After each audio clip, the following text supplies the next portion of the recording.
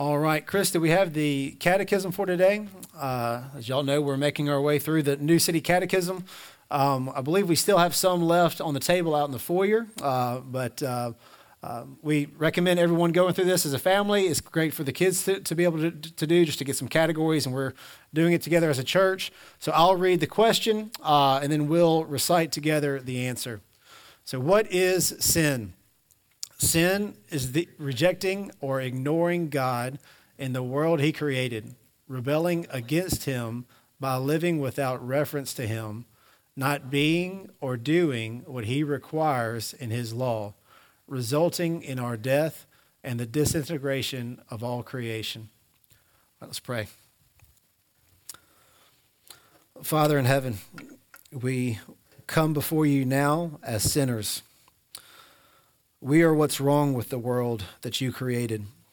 Our fathers, Adam and Eve, turned against you, and we have repeated their sin continually, daily in our own lives. And so would you forgive us for our sins? And thank you for sending your Son to undo the mess that we've made and to recreate the world, to give us a new creation where we will be with our God, reconciled and restored in perfect unity because our sins have been removed and reconciliation has taken place through the work of your Son. So thank you for that, and help us to be mindful of that as we come before you to sing your praises, as we interact with one another.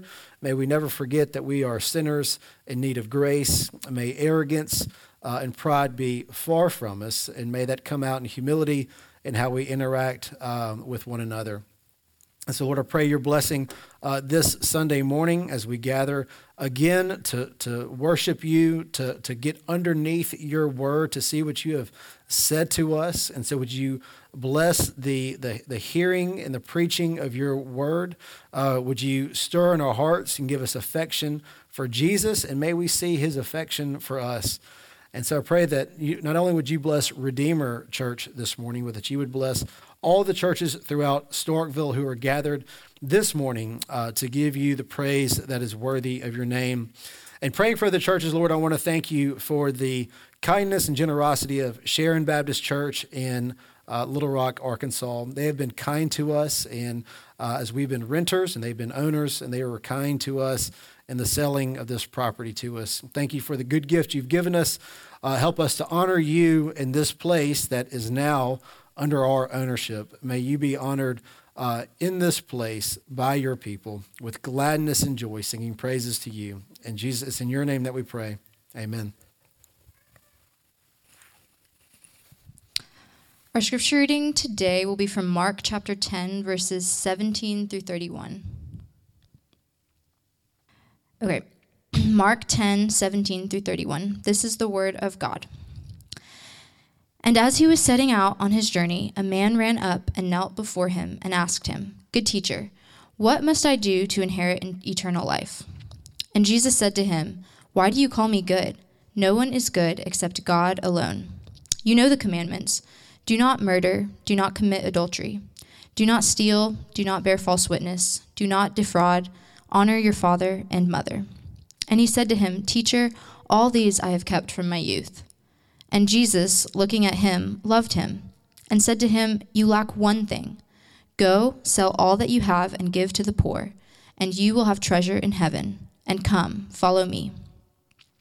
Disheartened by the saying, he went away sorrowful, for he had great possessions. And Jesus looked around and said to his disciples, "How difficult it will be for those who have wealth to enter the kingdom of God." And the disciples were amazed at his words. But Jesus said to them again, "Children, how difficult it is to enter the kingdom of God. It is easier for a camel to go through the eye of a needle than for a rich person to enter the kingdom of God." And they were exceedingly astonished. And he said to him, "Then who can be saved?" Jesus looked at them and said, "With man it is impossible, but not with God, for all things are possible with God." Jesus began to say to him, "See, we have left everything and followed you."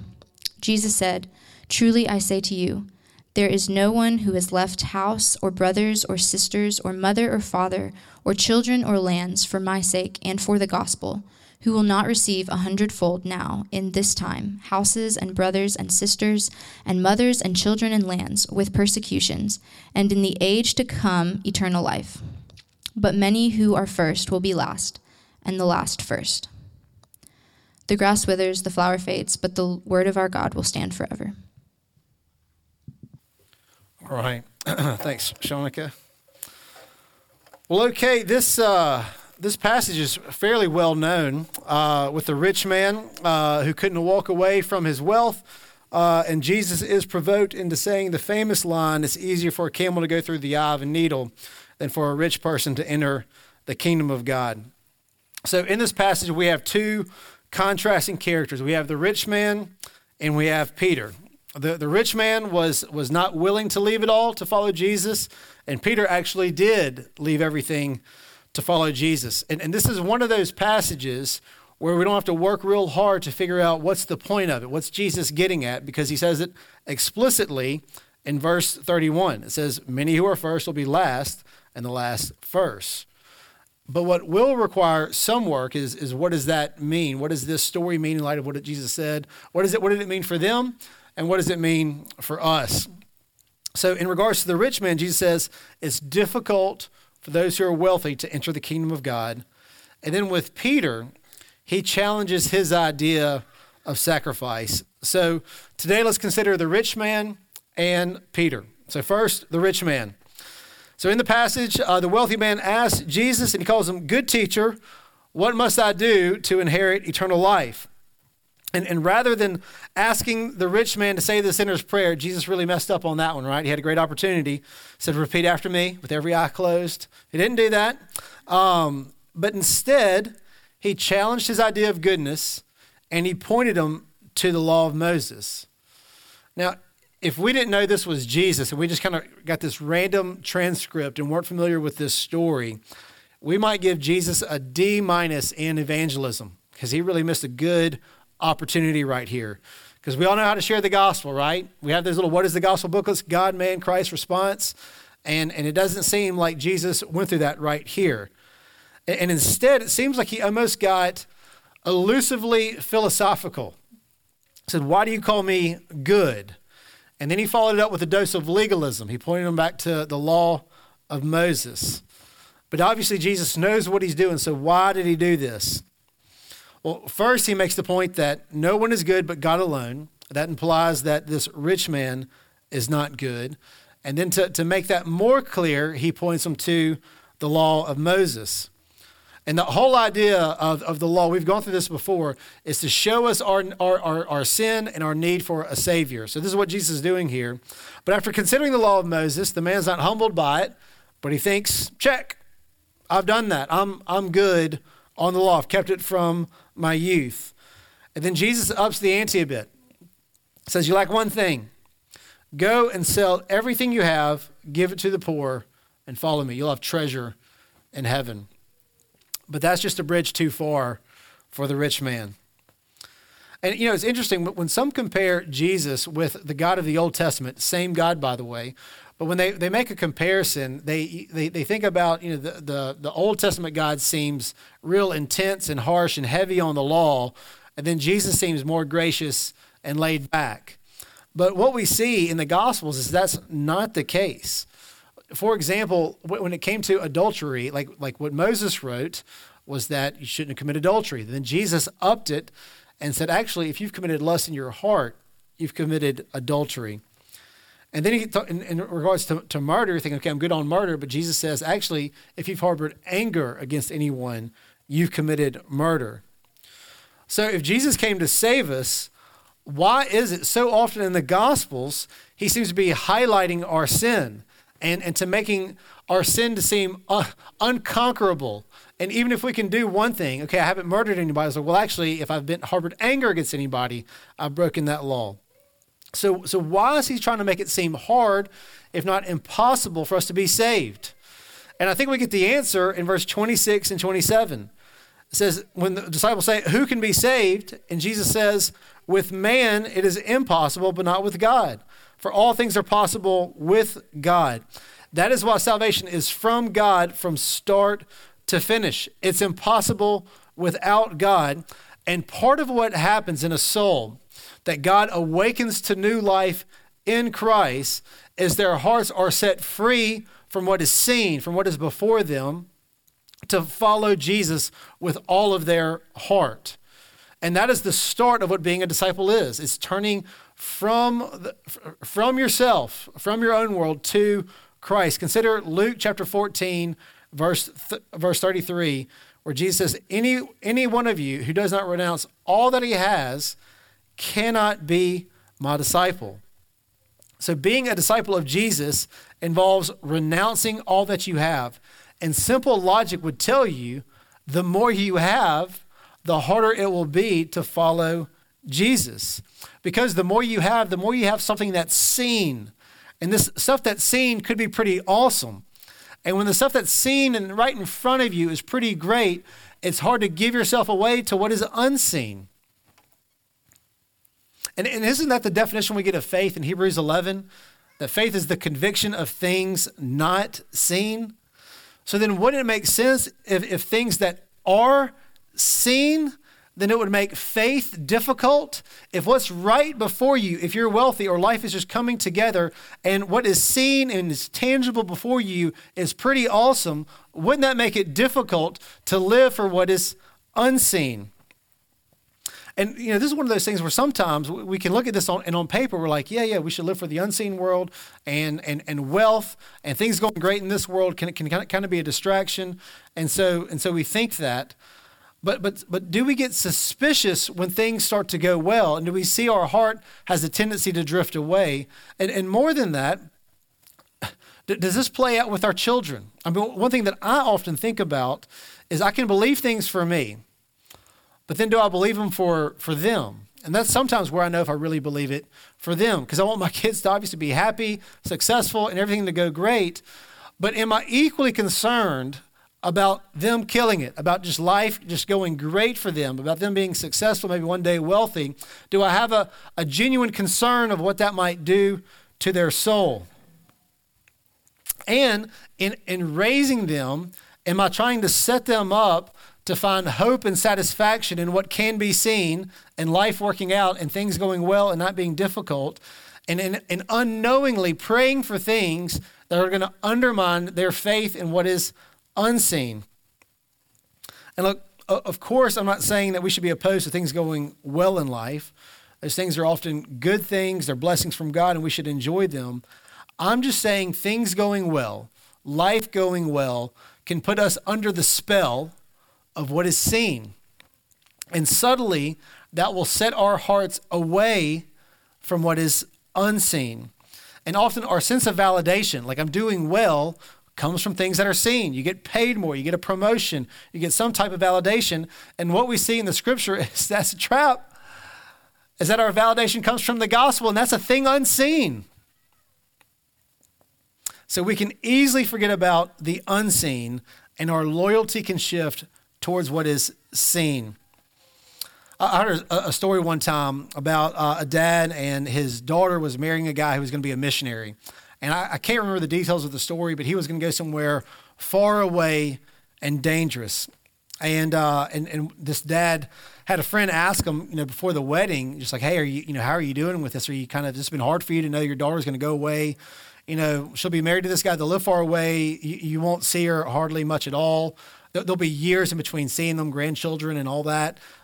She's probably going to be not very wealthy, probably going to be poor, somewhat of a dangerous area. Her safety isn't as secure as it would be here. And you know what he said? The dad said, it could be worse. She could be marrying a rich banker. And before anybody takes too much offense to that, here's the point of what he's saying. And I think from the text, you get what he's saying, is that there's a sense where her soul is safer being far away and dangerous, living as a missionary poor, than rich, wealthy, living in the suburbs. Because there's a thing, when what is seen is great, the unseen gets lost and forgotten about. And would you be willing to say goodbye to your children, to be unsafe, in a faraway place, and unseen by you for quite some time. To say goodbye to the life you might have always imagined. Grandchildren that they don't have the normal life that you've always imagined them having. And are you more concerned about your children finding success, doing really well in life, or are you more concerned about them getting lost in that success, which would make it difficult for them to enter the kingdom of God because what is seen is so great? And look, I should be clear. I'm not going to try to undermine our kids so they'll never be happy and so they'll be happy in God, right? I mean, that's insane and ridiculous. And I'm not saying that. I'm just saying that what is seen, wealth and things like that, can subtly move our hearts away from what is unseen to what is seen. There's a letter that Adoniram Judson wrote to the father of the girl he wanted to marry, asking for her hand in marriage. And when he was asking to marry this man's daughter, he wasn't just asking to marry her. He was asking to marry her and take him with her to India, where they would be subject to all kinds of struggles over there, and they were. If you've read the book on the biography, it was a tough go over there. And this is the letter that he wrote to his future wife's father. And he said, I've read this before years ago, but it's worth reading every couple of years, I think. So he wrote this. He said, I have now to ask whether you can consent to part with your daughter early next spring, to see her no more in this world, whether you can consent to her departure to a heathen land and her subjection to the hardships and suffering of a missionary life, whether you can consent to her exposure to the dangers of the ocean, to the fatal influence of the southern climate of India, to every kind of want and distress, to degradation, insult, persecution, and perhaps a violent death. Can you consent to all of this for the sake of him who left his heavenly home and died for her and for you, for the sake of perishing immortal souls, for the sake of Zion and the glory of God? Can you consent to all this in hope of soon meeting your daughter in the world of glory with the crown of righteousness brightened by the acclamations of praise which shall resound to her Savior from heathens saved, though her means from eternal woe and despair? So what would you have said to this? Most of us would have a hard time consenting to this. I know I would have a hard time. And look, it isn't just because we're not more disciplined or sacrificial. It's because we don't really believe that it's better to lose your life for Jesus and the gospel than it is to be wealthy, or to try to carve out the good life according to whatever your vision of the good life might be. And to understand what Jesus is getting at, we need to see something what's going on inside of Jesus when he's having this interaction between the rich man. Because you need to understand, he's not looking at this rich man with disgust. He's not trying to just show that he's selfish. Look at verse 21. In Mark 10, verse 21, look at how Jesus looks at him. In verse 21, it says, and Jesus, looking at him, loved him. He was doing this out of love. He wasn't just trying to prove that the rich man was selfish and undisciplined. He wanted to wake him up out of the spell of what's seen. And we're all likely to get under this spell of what's seen, and Jesus saw it, and he wanted to come out. And the problem was that he was rich. The problem was that he wasn't rich enough. Jesus wanted him to become even richer. But to become even richer, he'd have to walk away from it all. Because when it comes to sacrificing for Jesus and the gospel, no one gives more than they get. Now, with that in mind, let's move to Peter and consider the interaction that Jesus had with him. So the rich man walks away from Jesus because he had too much to lose. This, again, is why Jesus said it's difficult for the wealthy to enter the kingdom of heaven. He said it's easier for a camel to go through the eye of a needle than for a rich person to enter the kingdom of God. And at this point, Peter would like to make a contribution to the conversation. So he raises his hand and he says, hey, we've actually left everything to follow you. Peter kind of seems like a jerk here, right? So Jesus having this interaction with the rich man, and he's unwilling to leave it all. Peter says, hey, just for the record, we've all left everything to follow you. How humble of Peter to point that out. But isn't it interesting how Jesus responds to this? He doesn't tell Peter, like, hey, man, you're kind of coming across like a jerk. You kind of sound arrogant right now. And he doesn't give him an attaboy. He doesn't say, hey, well, yeah, way to go, good job. And he certainly doesn't apologize for the high cost of following him. What does he say? We'll see what he says in verse 29. 29 to 31, I'll read it. He says, Jesus said, truly I say to you, there is no one who has left house or brothers or sisters or mother or father or children or lands for my sake and for the gospel, who will not receive 100-fold now in this time houses and brothers and sisters and mothers and children and lands with persecutions, and in the age to come eternal life. But many who are first will be last, and the last first. So Jesus says that no one has left anything who will not receive back exponentially. He doesn't just say you'll get out of it what you put into it. He says it comes back 100-fold. And when it comes to sacrificing for our God, no one doesn't receive back 100 times whatever they might give up. No one gives more than they get. And we see this idea throughout the scriptures. Just to name a few, in Proverbs 11, 24 and 25, we read this. One gives freely, yet grows all the richer. Whoever brings blessing will be enriched, and the one who waters will himself be watered. In 2 Corinthians chapter 9, Paul talking about giving, he says, whoever sows bountifully will also reap bountifully. And then Paul describing Jesus, we see this pattern of Jesus giving himself away only to be exalted in that. He humbles himself only to be exalted. I want to read a portion of it in Philippians 2, 5 through 11. And notice the giving that Jesus does and the getting he gets at the end. In verse 5, it says, have this mind among yourselves, which is yours in Christ Jesus, who though he was in the form of God, did not count equality with God a thing to be grasped, but emptied himself, taking the form of a servant, being born in the likeness of men, and being found in human form, he humbled himself by becoming obedient to the point of death, even death on a cross.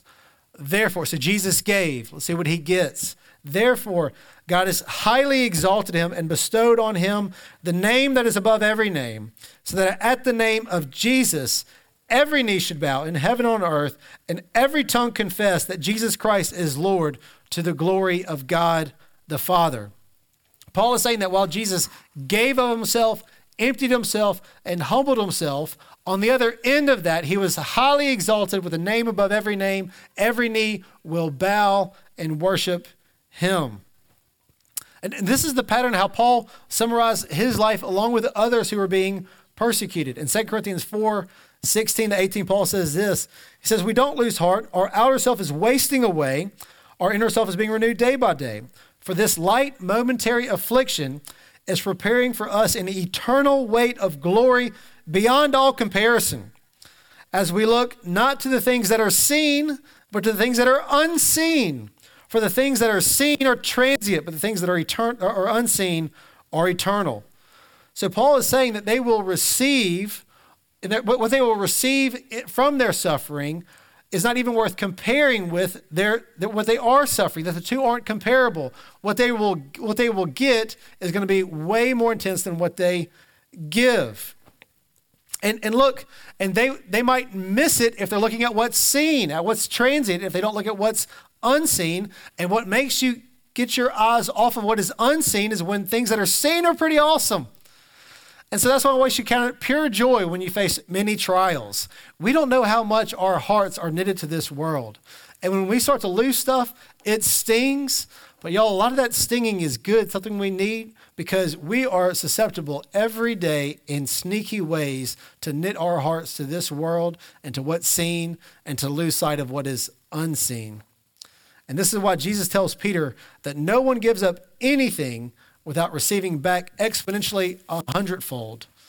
And he gives this analogy of no one gives up mothers, brothers, and sisters and families. He doesn't gain 100-fold mothers, brothers, sisters, and all that stuff. And, here's just a story of one of the ways I think this could play out. Several years ago, we were driving to Birmingham, and I ran out of gas. I think I've told multiple stories of running out of gas, and they're all different stories. There's a rich well of stories of running out of gas I can pull from. I don't know. Just fill it with a quarter tank left. I don't know why I don't do it. But anyway, ran out of gas in Birmingham.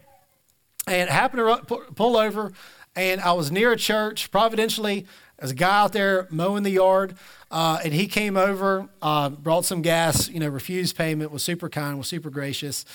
And here's the thing, in this life, according to the world, I have one brother, and he's great. But according to the kingdom of God, I have innumerable brothers spread out everywhere. And should my car break down out of gas, which is likely to do, I'm probably going to have a brother nearby that was going to be there on the ready, happy that he was there to help. Whenever someone leaves something for Jesus and the kingdom, no matter how much they give up, no one gives more than they get. This is what the Proverbs teach. This is what Paul taught, and this is what Jesus teaches. No one gives more than they get. It's almost like the word sacrifice loses its meaning with this, because it's more like a bargain. And that might be an odd word to use. I use the word bargain because a bargain is when what you get is greater than what you give. David Livingstone, the missionary to Africa in the 1800s, put it this way. He says, people talk of the sacrifice I've made in spending so much of my life in Africa. Is that a sacrifice which brings its own blessed reward in healthy activity? The consciousness of doing good, peace of mind, and a bright hope of a glorious destiny hereafter? Away with the word sacrifice. Say rather it is a privilege. Anxiety, sickness, suffering, or danger, now and then, with the foregoing of the common conveniences and charities of life, may make us pause and cause the spirit to waver and the soul to sink, but let this only be for a moment. All these are nothing when compared with the glory which shall be revealed in and for us. I never made a sacrifice. According to Livingstone, he never made a sacrifice. He got more than he gave. And look, there's something we need to see in order to get this idea here. When Jesus gives you a command, when you're reading the scriptures, you see a command, an imperative, something you're supposed to do. How do you picture Jesus looking at you in that moment? How do you feel in that moment? Do you picture him looking at you, loving you? You know who takes Jesus serious and is willing to lay down their life for him? I'll tell you this, not the one who's disciplined, not the one who grew up in a religious family, but the one who believes deep in his bones simply this: Jesus is looking at you and loving you.